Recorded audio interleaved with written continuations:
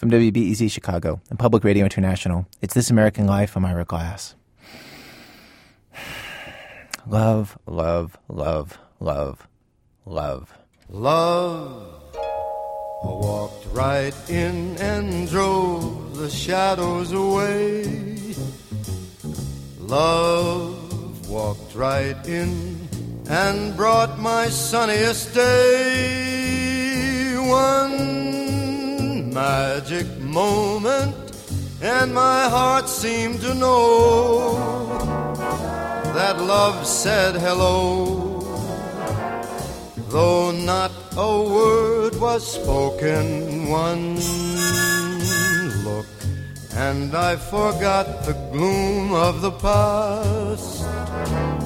One look and I had found my future at last. One look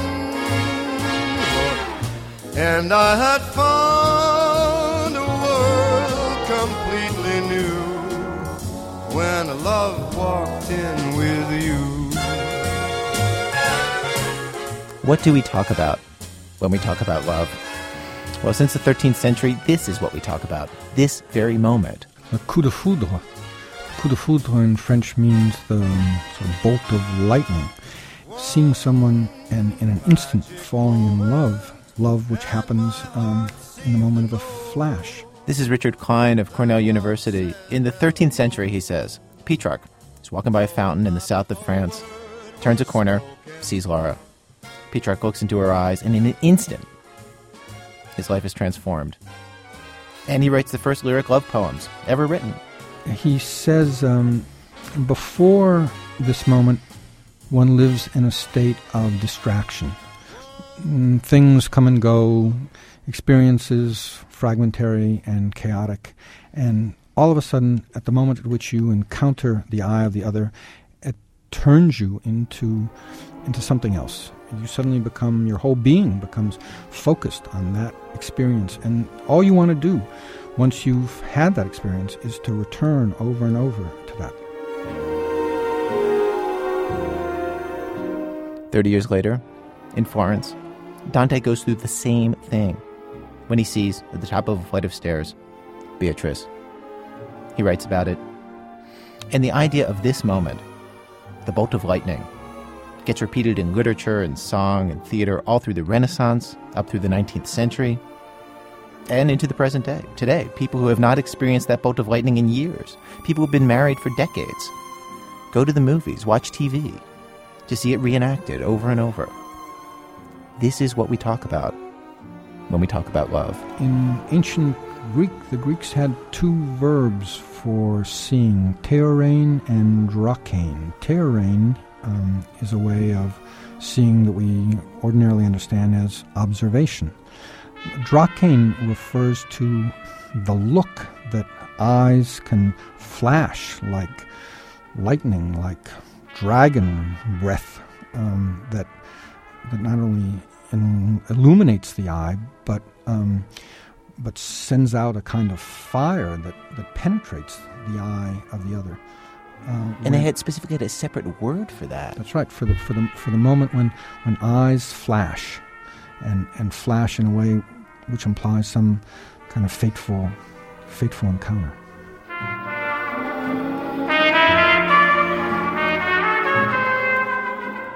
I was struck sort of looking at those tapes of Monica Lewinsky embracing the president on those rope lines. The thing that's most compelling about those images is the way her eyes flash at him. And one can't help but be struck by the light that's coming from those eyes.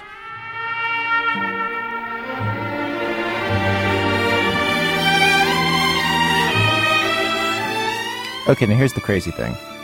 Everybody knows that moment of initial rapture, that instant when your eyes meet and you're obsessed with the other person, thinking about them all the time. Everybody knows that feeling doesn't usually last, that in some way it's just a dream, that over time it changes into something different. Here's the thing. Even on the day that this romantic myth of love was born, that day in the 13th century when Petrarch saw Laura, even on that day, it was clear that it was just a myth. It was just a dream.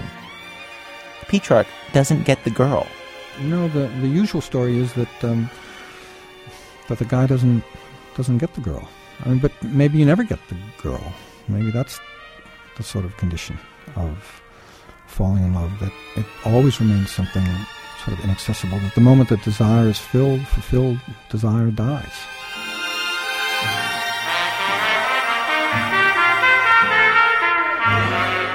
Psychologists have estimated that, you can only stay in love for 18 months. That's the limit.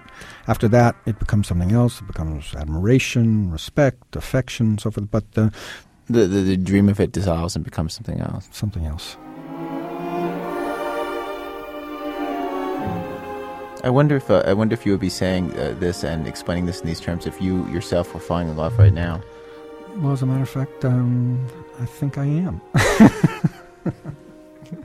Well, then you're going to get in trouble when this goes on the radio, Oh, aren't I'm you? going to be in so much trouble, you have no idea.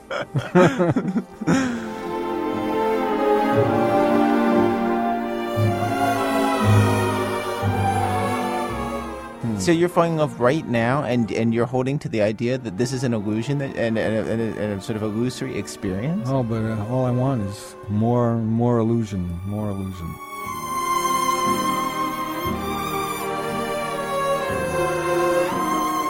So today, beloved listener, we come to you with a mission. Since stories of love, in fact, our whole idea of love, these things are usually about how it feels during those first moments of falling in love. Today, for Valentine's Day, as a public service, we make an attempt to understand another side of what love means. We bring you stories of couples that all take place decades after the moment their eyes meet. Act 1, before and after, the beginning of love as viewed from a moment near its ending. Act 2, the overprotective kind, in which a husband worries about his wife's safety on a very dangerous undertaking she's about to go on, to a beach resort. Act 3, Istanbul. Ian Brown talks about what it means to stay monogamous. Stay with us.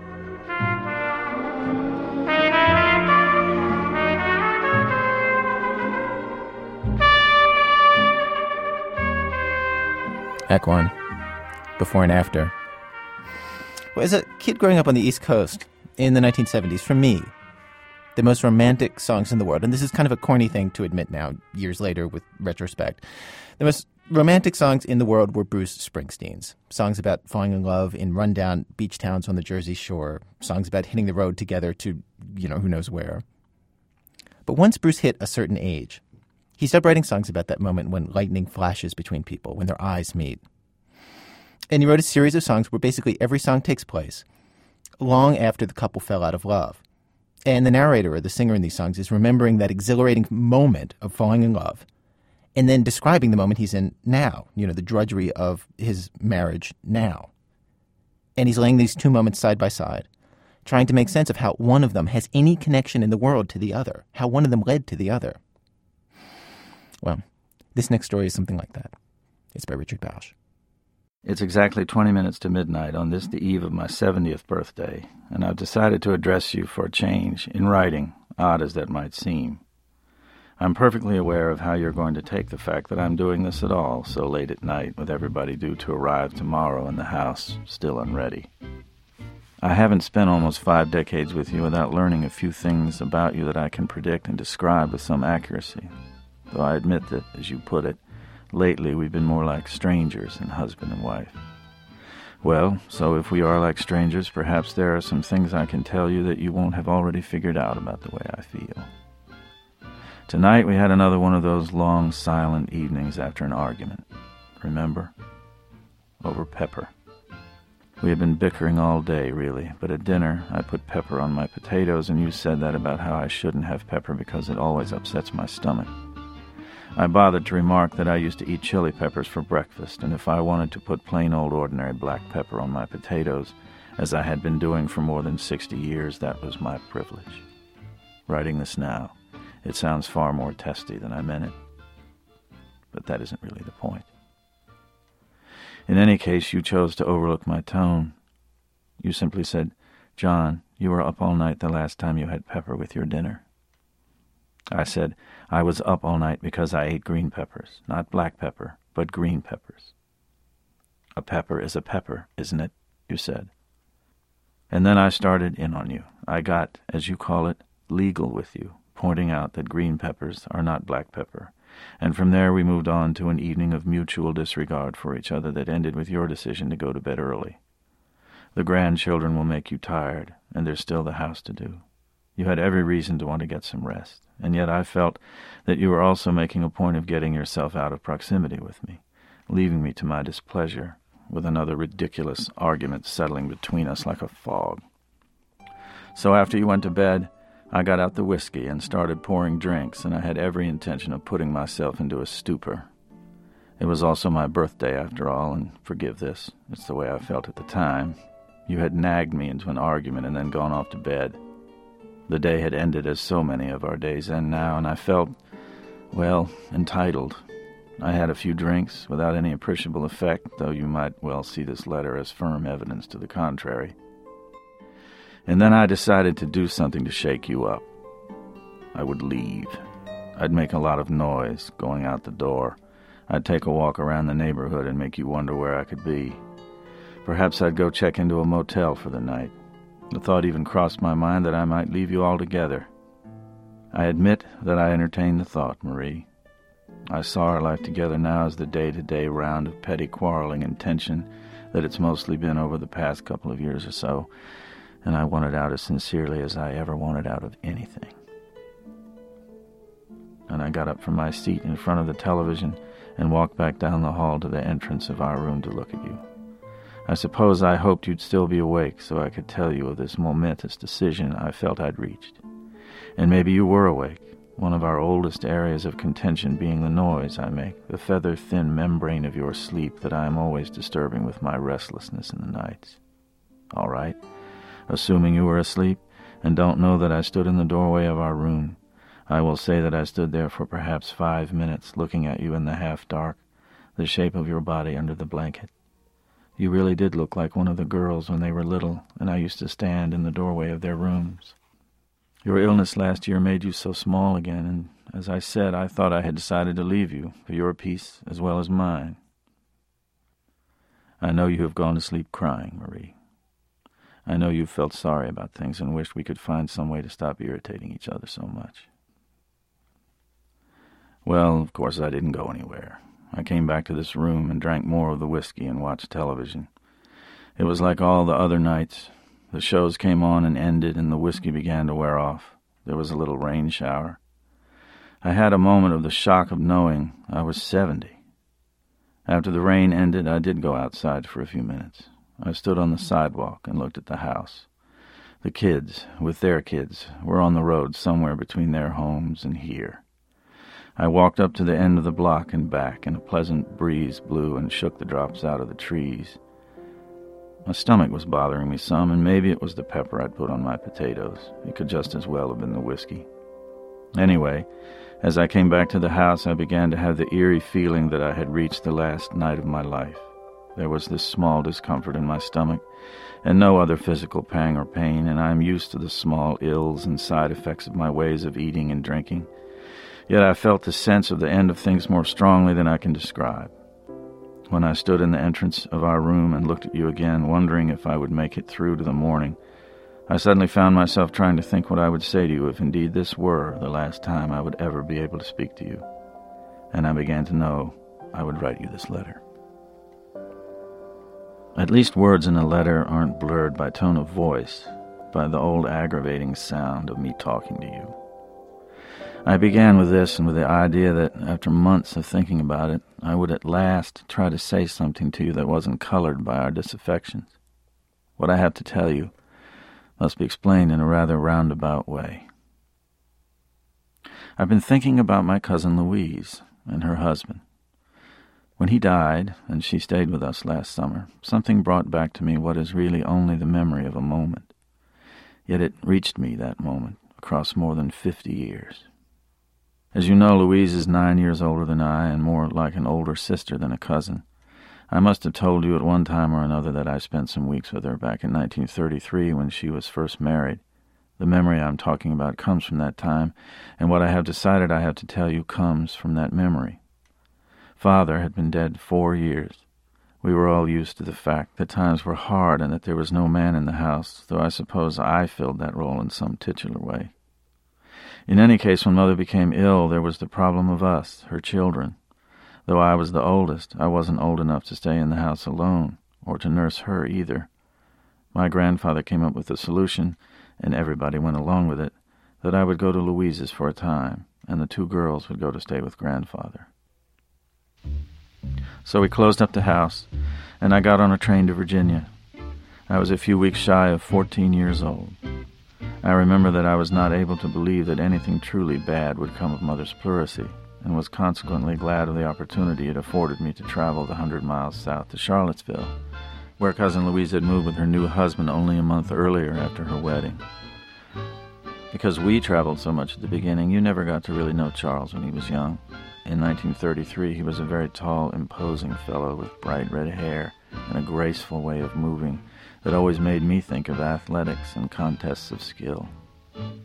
He had worked at the Navy Yard in Washington and had been laid off in the first months of Roosevelt's New Deal. Louise was teaching in a day school in Charlottesville so they could make ends meet, and Charles was spending most of his time looking for work and fixing up the house. I had only met Charles once or twice before the wedding, but already I admired him and wanted to emulate him. The prospect of spending time in his house, of perhaps going fishing with him in the small streams of central Virginia, was all I thought about on the way down. And I remember that we did go fishing one weekend, that I wound up spending a lot of time with Charles, helping to paint the house and to run water lines under it for indoor plumbing. Oh, I had time with Louise, too, listening to her read from the books she wanted me to be interested in, walking with her around Charlottesville in the evenings and looking at the city as it was then, or sitting on her small porch and talking about the family, Mother's stubborn illness, the children Louise saw every day at school. But what I want to tell you has to do with the very first day I was there. I know you think I use far too much energy thinking about and pining away for the past, and I therefore know that I'm taking a risk by talking about this ancient history and by trying to make you see it. But this all has to do with you and me, my dear, and our late inability to find ourselves in the same room together without bitterness and pain.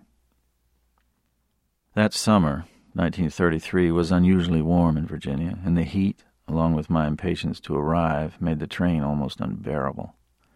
I think it was just past noon when it pulled into the station at Charlottesville with me hanging out one of the windows looking for Louise or Charles.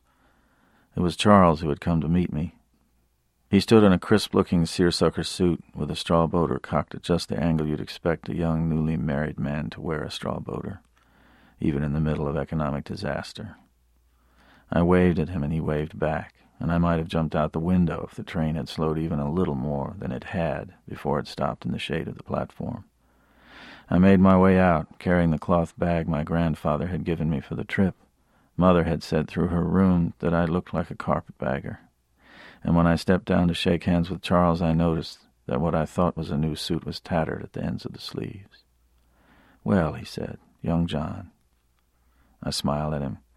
I was perceptive enough to see that his cheerfulness was not entirely effortless.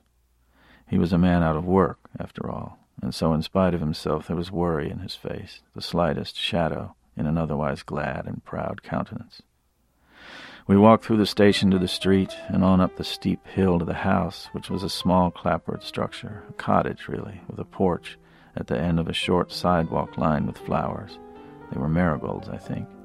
And here was Louise, coming out of the house, her arms already stretched wide to embrace me. "Lord," she said, "I swear you've grown since the wedding, John." Charles took my bag and went inside. "Let me look at you, young man," Louise said. I stood for inspection, and as she looked me over, I saw that her hair was pulled back, that a few strands of it had come loose, that it was brilliantly auburn in the sun. I suppose I was a little in love with her. She was grown and married now. She was a part of what seemed a great mystery to me even as I was about to enter it. And of course you remember how that feels, Marie, when one is on the verge of things, nearly adult, nearly old enough to fall in love. I looked at Louise's happy, flushed face and felt a deep ache as she ushered me into her house. I wanted so to be older. Inside, Charles had poured lemonade for us and was sitting in the easy chair by the fireplace, already sipping his. Louise wanted to show me the house in the backyard, which she had tilled and turned into a small vegetable garden, but she must have sensed how thirsty I was, and so she asked me to sit down and have a cool drink before she showed me the upstairs. Now, of course, looking back on it, I remember that those rooms she was so anxious to show me were meager indeed. They were not much bigger than closets, really, and the paint was faded and dull. The furniture she'd arranged so artfully was coming apart. The pictures she'd put on the walls were prints she'd cut out, magazine covers mostly, and the curtains over the windows were the same ones that hung in her childhood bedroom for 20 years. "Recognize these?" she said with a deprecating smile. Of course, the quality of her pride had nothing to do with the fineness or lack of it in these things, but in the fact that they belonged to her, and that she was a married lady in her own house. On this day in July, in 1933, she and Charles were waiting for the delivery of a fan they had scrounged enough money to buy from Sears through the catalog. There were things they would rather have been doing, especially in this heat, and especially with me there. Monticello wasn't far away, the university was within walking distance, and without too much expense one could ride a taxi to one of the lakes nearby. They had hoped that the fan would arrive before I did, but since it hadn't, and since neither Louise nor Charles was willing to leave the other alone while traipsing off with me that day, there wasn't anything to do but wait around for it. Louise had opened the windows and shut the shades, and we sat in her small living room and drank the lemonade, fanning ourselves with folded parts of Charles's morning newspaper. From time to time an anemic breath of air would move the shades slightly, but everything grew still again. Louise sat on the arm of Charles's chair, and I sat on the sofa. We talked about pleurisy, and I think about the fact that Thomas Jefferson had invented the dumbwaiter, how the plumbing at Monticello was at least a century ahead of its time. Charles remarked that it was the spirit of invention that would make a man's career in these days. That's what I'm aiming for, to be inventive in a job, no matter what it winds up being. When the lemonade ran out, Louise got up and went into the kitchen to make some more. Charles and I talked about taking a weekend to go fishing. He leaned back in his chair and put his hands behind his head, looking satisfied. In the kitchen, Louise was chipping ice for our glasses, and she began singing something low, for her own pleasure, a barely audible lilting, and Charles and I sat listening. It occurred to me that I was very happy. I had the sense that soon I would be embarked on my own life as Charles was, and that an attractive woman like Louise would be there with me. Charles yawned and said, "God, listen to that. Doesn't Louise have the loveliest voice?"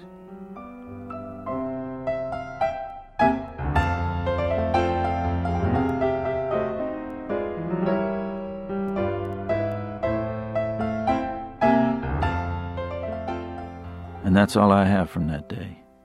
I don't even know if the fan arrived later, and I have no clear memory of how we spent the rest of the afternoon and evening. I remember Louise singing a song, her husband leaning back in his chair, folding his hands behind his head, expressing his pleasure in his young wife's voice. I remember that I felt quite extraordinarily content just then, and that's all I remember. But there are, of course, the things we both know. We know they moved to Colorado to be near Charles's parents. We know they never had any children. We know that Charles fell down a shaft at a construction site in the fall of 1957 and was hurt so badly that he never walked again. And I know that when she came to stay with us last summer, she told me she'd learned to hate him, and not for what she'd had to help him do all those years. No, it started earlier and was deeper than that. She hadn't minded the care of him, the washing and feeding and all the numberless small tasks she had to perform each and every day, all day. She hadn't minded this. In fact, she thought there was something in her makeup that liked being needed so completely. The trouble was simply that whatever she had once loved in him, she had stopped loving, and for many, many years before he died, she'd felt only suffocation when he was near enough to touch her, only irritation and anxiety when he spoke. She said all this and then looked at me, her cousin, who had been fortunate enough to have children and to be in love over time, and said, "John, how have you and Marie managed it?" And what I wanted to tell you has to do with this fact, that while you and I had had one of our whispering arguments only moments before, I felt quite certain of the simple truth of the matter, which is that whatever our complications, we have managed to be in love over time. Louise, I said. People start out with such high hopes, she said, as if I wasn't there. She looked at me. Don't they? Yes, I said. She seemed to consider this a moment. Then she said, I wonder how it happens. I said, you ought to get some rest, or something equally pointless and admonitory. As she moved away from me, I had an image of Charles standing on the station platform in Charlottesville that summer, the straw boater set at its cocky angle. It was an image I would see most of the rest of that night, and on many another night since.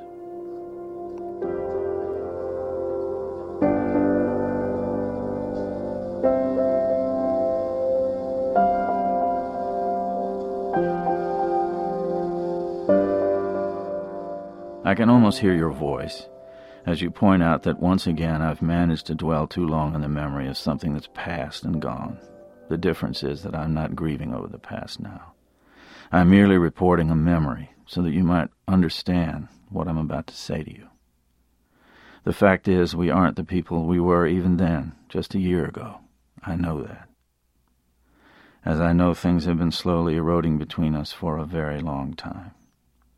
We are a little tired of each other, and there are annoyances and old scars that won't be obliterated with a letter, even a long one written in the middle of the night in desperate sincerity, under the influence, admittedly, of a considerable portion of bourbon whiskey, but nevertheless with the best intention and hope. That you may know how, over the course of this night, I came to the end of needing an explanation for our difficulty. We have reached this place.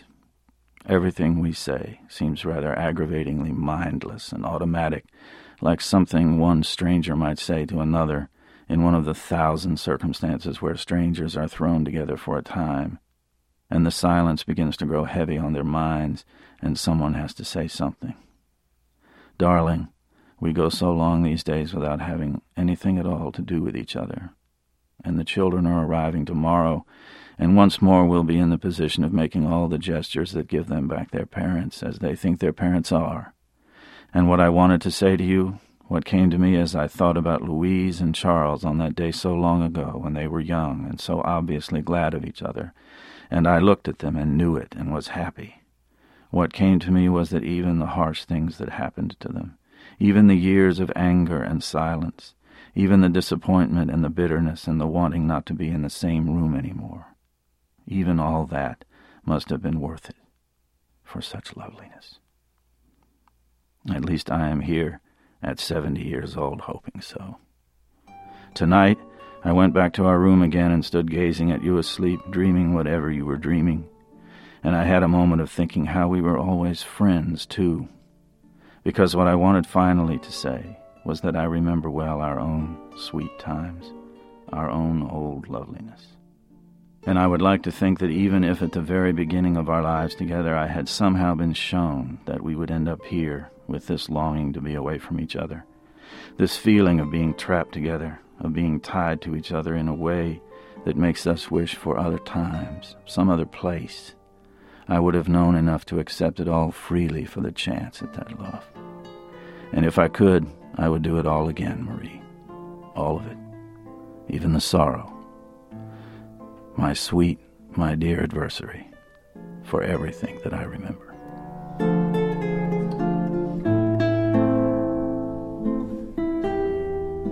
Richard Bausch's story, Letter to the Lady of the House, is in his book Selected Stories from Richard Bausch. That's from the Modern Library. His newest book is Thanksgiving Night. I got a job working construction for the Johnstown Company. But lately there ain't been much work on account of the economy. Now all them things that seem so important, well, mister, they vanish right into the air. Now I just act like I don't remember. Mary acts like she don't care. But I remember us riding in my brother's car, her body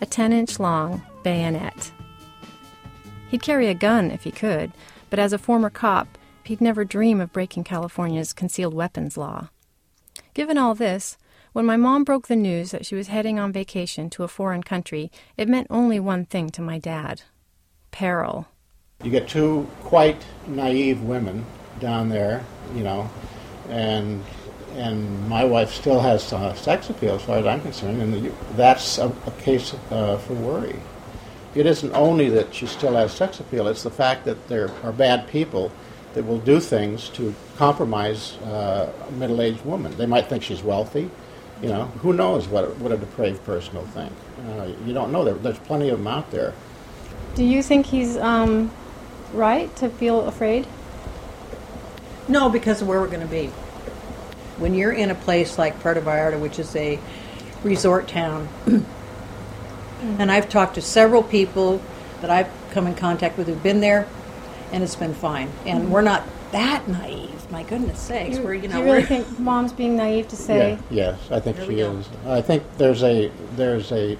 We've discussed this before. There's a state of mind that some people do not have. It's one of they don't have a vigilance about them. They don't suspect, and that's bothers me.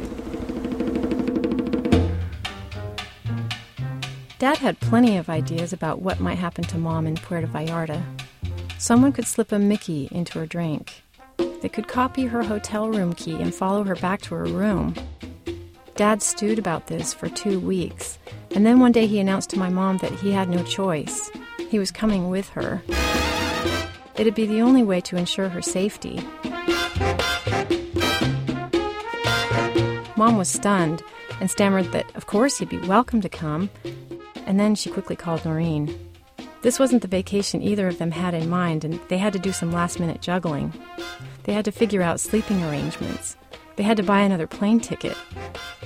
And while Mom went about shopping for swimsuits and suntan lotion, Dad started preparing for the trip in his own way, by faxing a letter to the Mexican consulate asking which weapons of self-defense he could legally bring into the country. I asked Dad to read a sample from the letter. Presumably guns are not allowed there for travelers, but what about pepper spray and knives? I'm retired from law enforcement, and therefore I know intimately our state laws on bladed weapons, which are very specific as to length of blade, concealment, etc. And because I want to stay within the law in Mexico, I'd like to know specifics. What is the language of the laws as to blade length, concealment, folders versus fixed blades, gravity knives, and so on? Also the laws on pepper spray or the like. And final question, if we decide to rent a car and drive in the hinterland, is it possible to hire protection, for instance, off-duty policemen? Dad never did get a response to his letter, but he did hear from his law enforcement buddies that bringing a weapon into Mexico could land him in jail indefinitely. He began to worry that announcing his desire to enter the country armed might not have been the best way to introduce himself to the Mexican authorities. Meanwhile, my mom began worrying about how my dad was going to fare on the trip. He's a creature of habit, with a nightly ritual that he follows religiously. He comes in the kitchen, he has one shot of gin, and he has a beer, okay? And he's got his little hors d'oeuvres there. He has certain things, radishes, carrots, onions, cheese. He's now into Gruyere. He likes the Gruyere, okay. Then he sits down and has his meal, and then he has to go right to bed, and that's it. And so there's no visiting. You don't do any. I mean, it's just he's got his thing. He does it da-da, every night, same thing. And he's so routinized, it drives you crazy. Does he watch a movie every night? Yeah. Well, not a movie. He never watches a movie. He's got 6 to 8 pieces. He watches pieces of this, that, and the other. He's either looking for something in it as a car that he saw, or there's a diner, or there's a particular scene that reminds him of something, or I don't know. He's just got his little, all that stuff.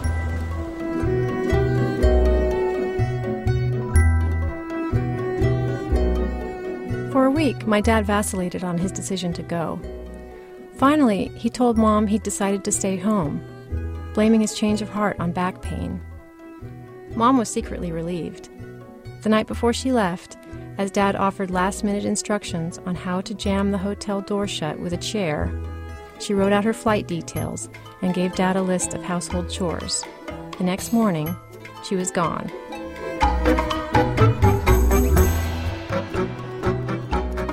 Four days later, I drop in to see how Dad's getting along. When I show up, the front door is locked, something that never happens when Mom's around. I have to knock loudly twice. When he finally opens the door, Dad is unshaven, his white hair uncombed. All the windows are closed and the curtains shut. Last night's video, Castaway, sits on the TV set.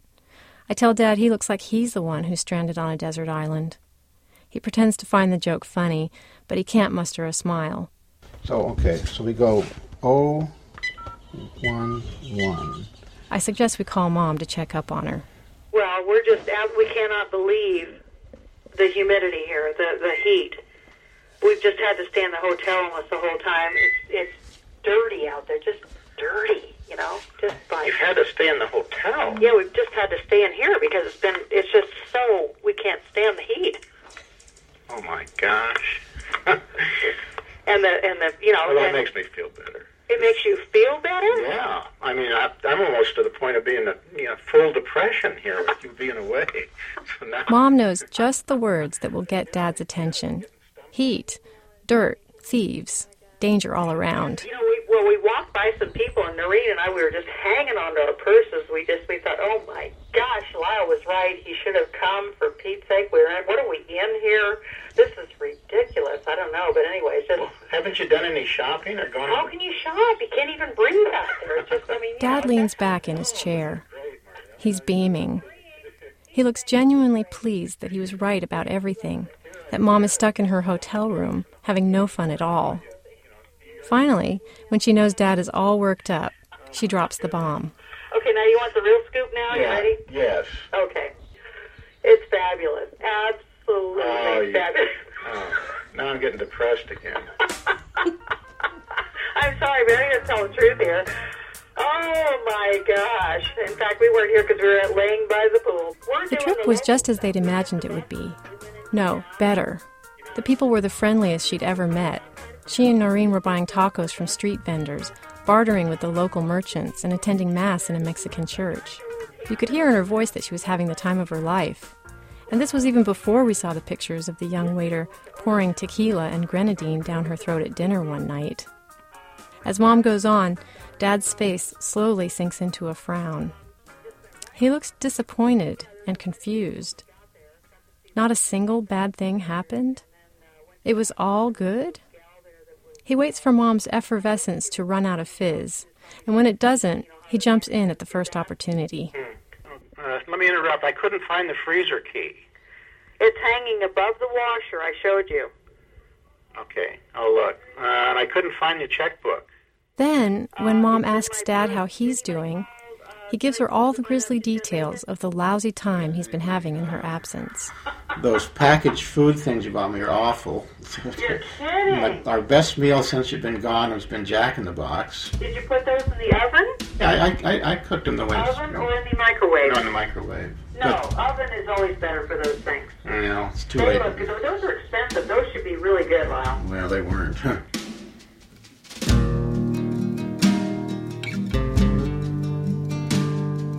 When Dad hangs up the phone, he sinks further into self-pity. All these years, he'd been living under the misconception that he was the one in charge. The man with the badge, worried and overprotective and laying down the rules. But in fact, she is the one who takes care of him. Without Mom at home to look after him, Dad was defenseless. I wanted to go and have a good time. That isn't it. It's just that I'm so used to having her presence here. You know, it's incredible. It's physical. Yeah, you can't see it coming. All of a sudden, she's gone. She's not here. There's a different aura in the house. What does the house feel like? Cold. But she really is. I mean, she has a radiance about her. You know, and she brightens things, and it's gone.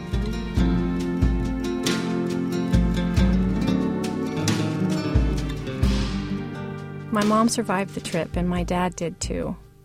And he even found his way to the right location at the airport to pick up Mom.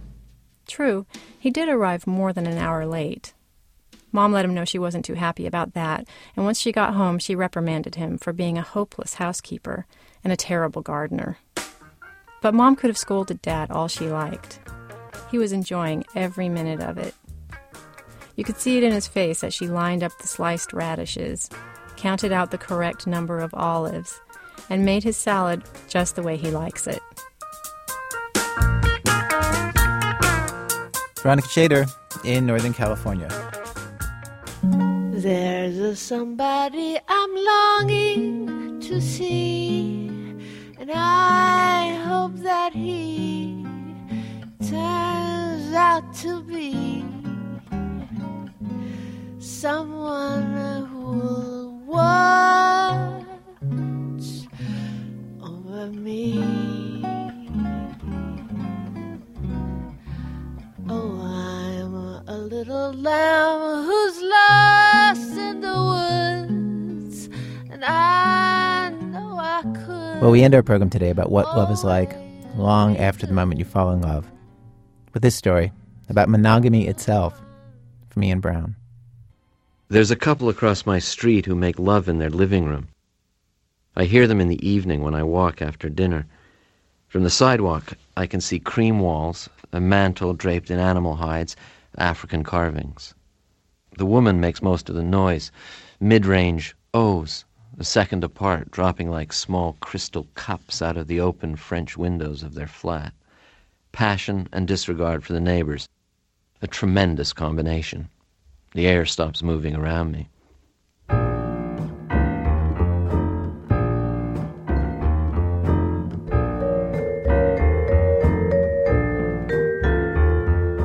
Is their sex better than my own? I wonder what she looks like when she's moaning. Does she love him, presuming it's a him, which I always do? Or is she there just for the sex? I can never decide which would be more exciting. I imagine she's in her 30s and that she has dark hair, an ordinary woman with ordinary chores whose passion is nonetheless excitingly unsuppressible in the evening. But which woman is it? Is the moaner the doctor who just had a baby, only now returning to sex? The Mexican girl who works out all the time at the gym? Or the Chinese caterer, the woman who drives the Volvo with Ohio license plates? Her cries never last more than half a block. Walking back to my house, I usually have a few bent, embarrassed thoughts. I think, you're a 39-year-old married man who stands in front of his house listening to an unseen couple make love. You're sick. But I keep stepping out there, hoping to hear that little duet.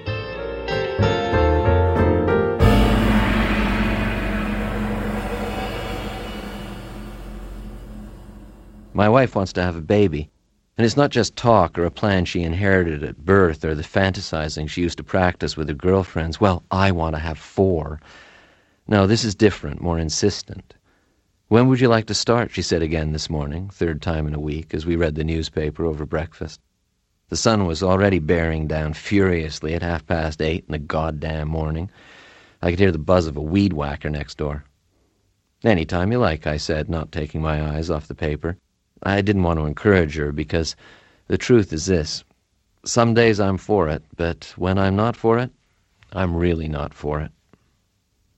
My wife's body has changed. Her body, overtaken by hormonal committee, is telling her to get on with its grandest physical purpose. I can see it in the slight post-marital widening of her hips, no less sexy than the originals, but still wider. When she lilts away from the bed at night to perform her ablutions. I can see it in her taste in clothes. She doesn't go any more for the sprayed-on lycra skirts I used to buy her. Even in her sexual habits. She has less interest in sex than she used to. She wants to make love now for keeps. Pause here for sadness. Last week, as if by magic, 2 baby books appeared in the pile on the floor on her side of the bed. At the bottom of the pile, but there they were. I walked into the bedroom, saw them like a promise I made long ago, and had to leave the house. I went to a matinee.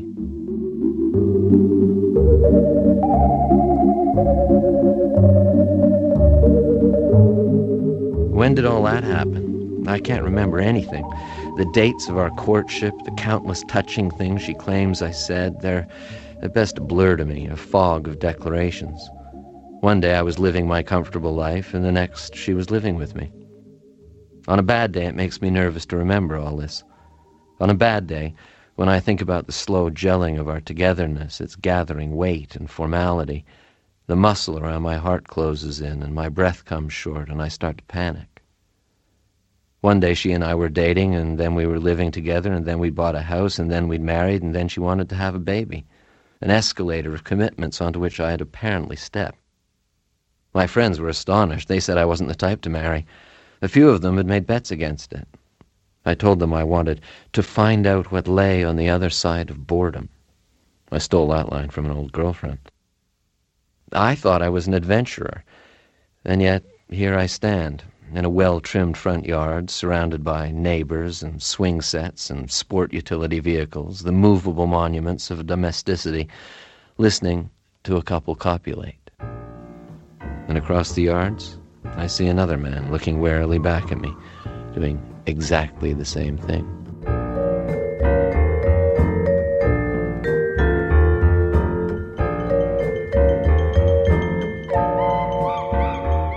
Just because I'm married now and practicing what's known as monogamy doesn't mean I don't think about other women, because I do. I still conjure up women from my past, and I still ask myself the question. You know the question. Every man does. Women have their own version of it. The question is the question you ask yourself every time you see a woman on the street. Every single time, no matter who she is, how old she is, no matter how attractive she is or isn't. And the question is, would I sleep with her? Or her? Or how about her? Not will I sleep with her, or how can I sleep with her, or even could I sleep with her? The question is, would I? But even though I always ask the question, I don't act on it, because I'm trying to be monogamous. That's why monogamy has such a bad reputation. It's boring. Monogamy is the habit of not acting on what you want. I even hate the word itself. It sounds so staid, so bourgeois. Monogamy, like a board game, the approximation of excitement. Sometimes, of course, I hear about open marriages. Jung had one, Sartre had one, Henry Miller, Dickens, Freud. I hear about open marriages, and they seem like some fabulous, exotic city that I've always wanted to visit, but never seem to get to. Istanbul. Open marriages are like Istanbul. Some ancient, mysterious place where there are minarets and strange music, where one entire civilization suddenly ends and a whole new, stranger one begins. A whole new religion, even. The mysterious East. I've always wanted to go to Istanbul.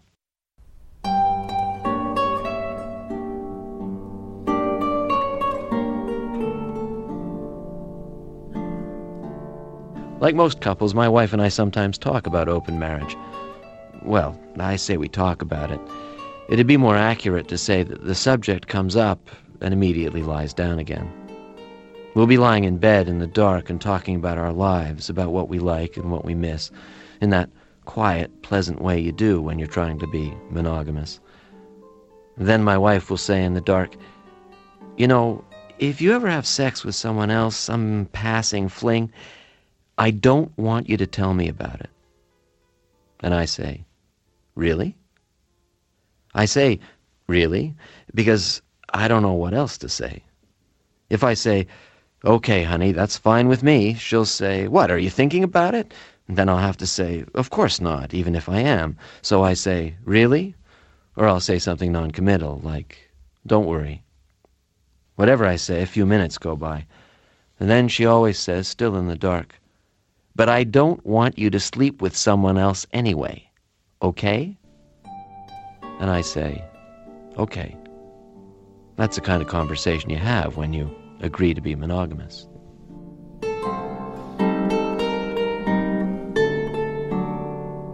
I don't want to sleep with anyone else. Or to be more exact, I'd like to, but I really don't have the constitution for infidelity or for an open marriage or for the guilt. Monogamy may be boring, but the alternatives take up a lot more time and energy. I don't pretend it has anything to do with moral standards. In fact, I suspect it comes down to something my wife once said to me. We were having one of our conversational minuets in the dark, one of our gentle but ever so delicate chats about faithfulness, when my wife said that the only thing she missed as a monogamous woman, at least I assume she was speaking as a monogamous woman, was newness, new bodies, new hands, new sex. I said I knew what she meant. And I said, "But isn't that kind of sad? I mean, if you go through your whole life, 20, 30, 40, 60 years of marriage without ever straying, you do that, you never get to know what it's like to be unfaithful. You never get to know what it feels like to be emotionally illegal. And that's an important feeling, one of the great human themes, after all. A whole constellation of humanity you'll never know." My wife was quiet for a long time. I could hear the fridge downstairs, and in the streetlight coming through the curtains, I could just see her outline. And I thought to myself, I've spent a long time in this bed. "Yes," my wife said then, "that's true. But if you do sleep around, you'll never know what it's like to be faithful to one person your whole life, which might also be an important constellation of humanity. There was just a touch of sarcasm in her voice. And then it was my turn to lie in the dark for a long time. I'd never considered monogamy as an adventure. I thought it was, well, domestic travel, where no international borders are crossed. But monogamy is an adventure, and in some ways a more mysterious one than open marriage, because trying to be faithful to one person is a trip that takes time, and you never really know if you're getting close or if you've reached the destination. You never really know when you've arrived. For my generation, the first one that assumed free love for both sexes was a birthright. For us, monogamy is the last sexual mystery on earth, the great unknown. We've tried everything else. It's certainly a different kind of trip than open marriage, which has lots of stops along the way. But most of them are the same. Maybe that's the problem with open marriage. Not many surprises. It's titillating, but not very mysterious. Maybe that's why hearing about open marriages always makes me a little sad, why there's always a whiff of defeat about them.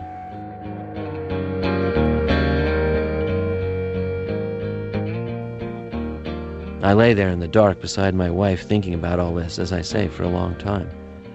I thought about that dream of hers to be faithful her whole life. I thought, it's a sweet dream, almost like an ideal. And I knew I didn't want to be the one to prove to her that it couldn't come true. It scared me, too, all that responsibility, because it's not such a wise thing to promise. Anyway, I'm trying to be monogamous. Maybe not even for myself. Maybe I'm just doing it for her. Is that so unusual? Maybe if I do it for her long enough, I'll start to do it for me as well. It's not that I don't want to go to Istanbul anymore. I really want to. In fact, I think about Istanbul all the time, if only to remind myself that it's still there. It's just that there's this other place I want to get to first. A little town that, for the longest time, I never even knew was there.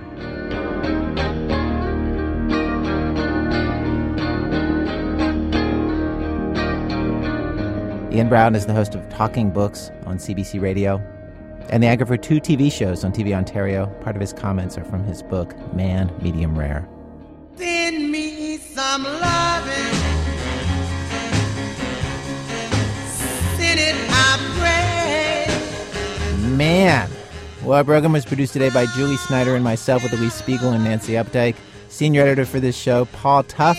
Adrienne Mathewitz runs our website. Production help from Seth Lind and Emily Youssef. Special thanks today to New Hampshire Public Radio. Our website, where you can get our free weekly podcast. Free. www.thisamericanlife.org. This American Life is distributed by Public Radio International. Support for This American Life is provided by the Saab 9-3 family, offering 3 distinct models, each capable of taking the driving experience to a new altitude. Saab, born from jets. Learn more at SaabUSA.com. WBEZ management oversight for our show by Mr. Tori Malatia. And you would think a job like his, running a public radio station, would just be fun, fun, fun. For me, it's the opposite of having fun. It's a purgatory.